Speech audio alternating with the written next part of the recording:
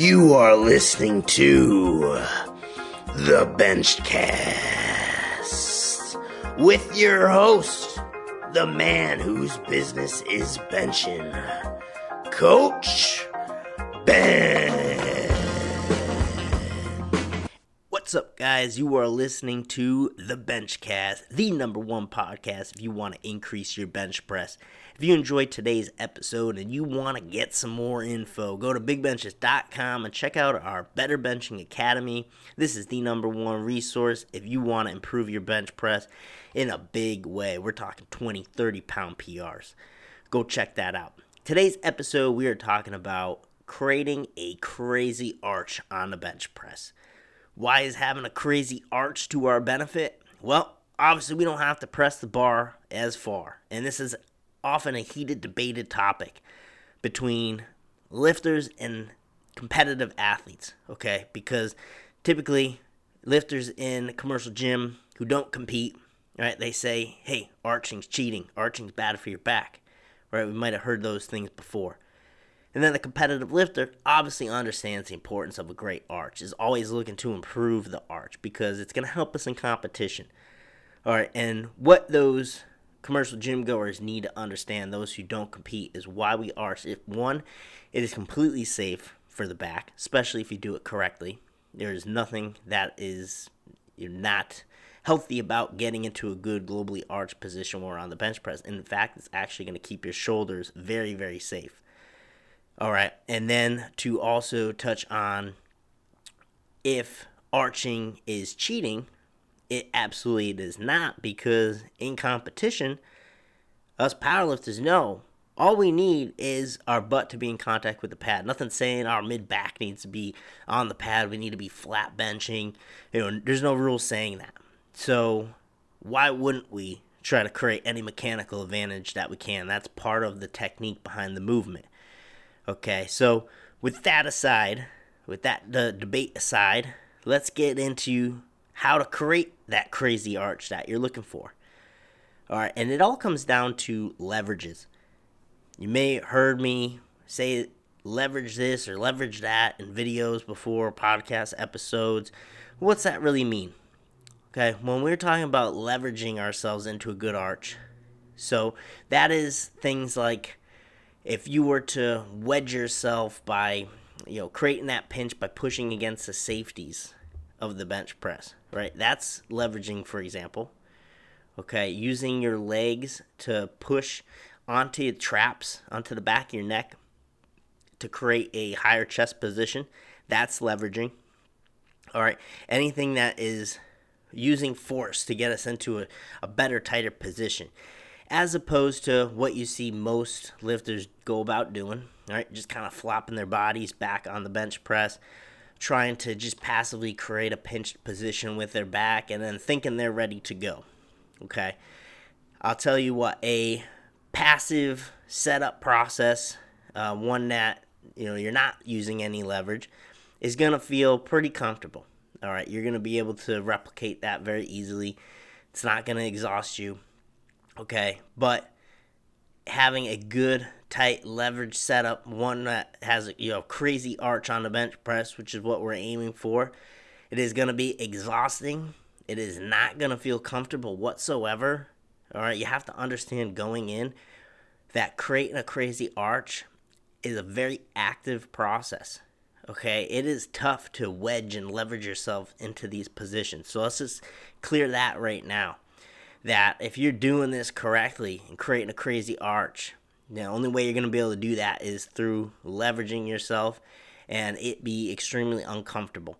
Okay, if your setup's currently a comfortable process where you just lay back on the bench press and think you're ready to go, then you are not maximizing your potential. I can tell you that right now.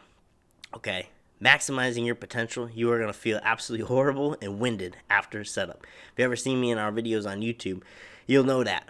I'm trying to catch my breath after demonstrating a setup, that's for sure.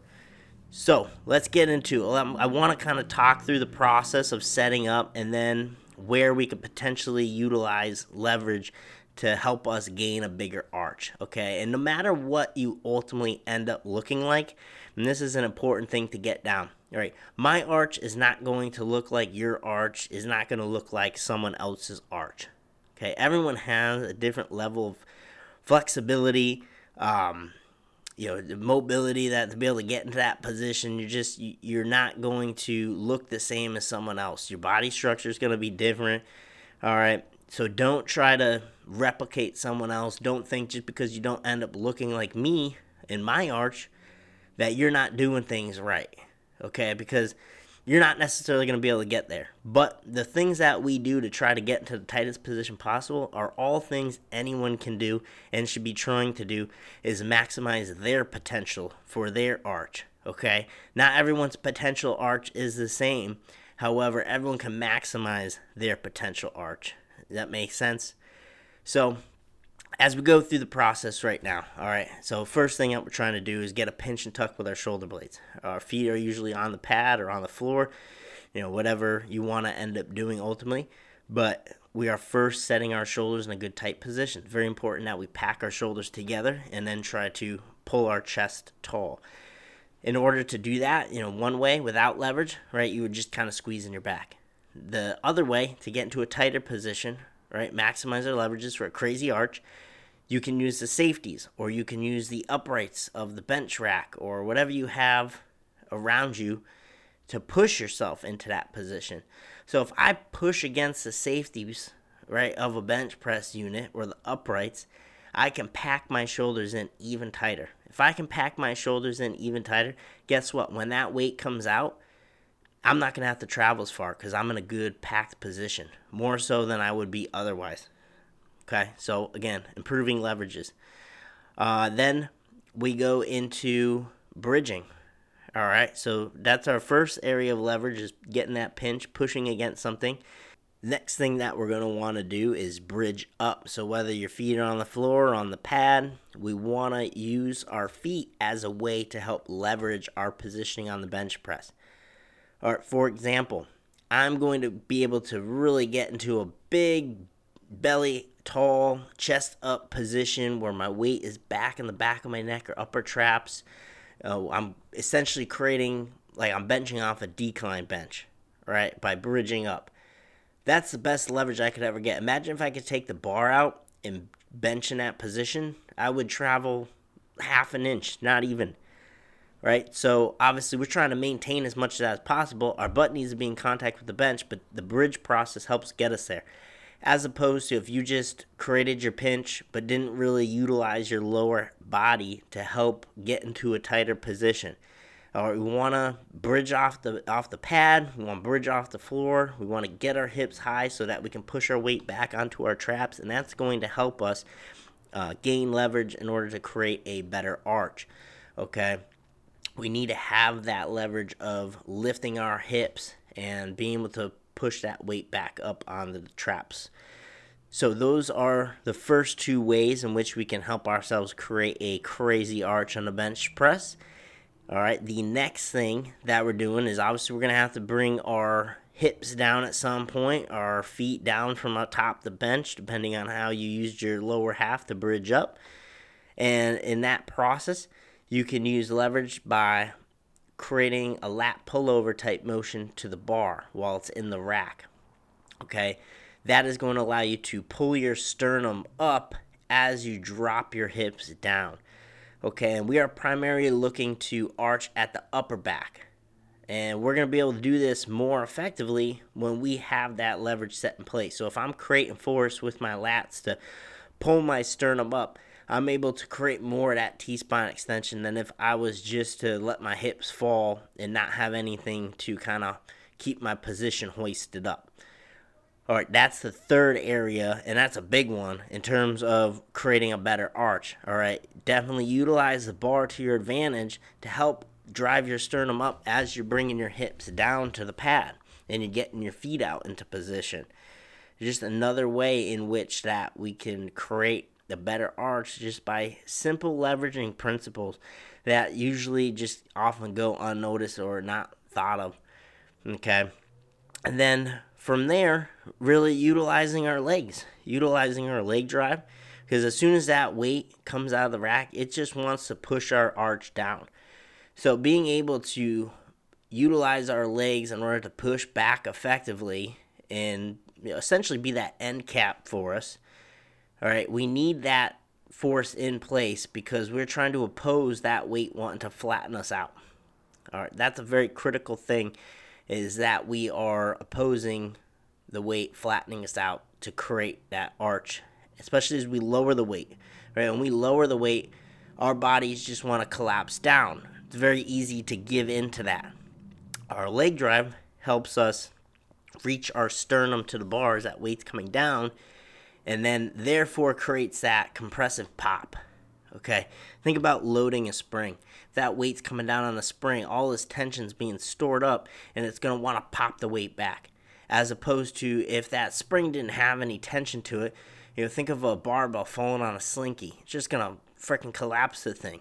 Right? But if you think about a strong coil wire, load a barbell on the thing, it's going to want to shoot it right back up. That's how you got to utilize your legs when you're bench pressing. All right? Create that leverage in order to get more out of your positioning. You don't have to travel as far as a weight, and that's also going to give you tremendous benefit towards being able to transfer more force into the bar. All right, so there you have it, guys. Those are some of the simple ways in which we can create a better arch through simple principles of leveraging. Those are some of the tips and tricks on how to do it.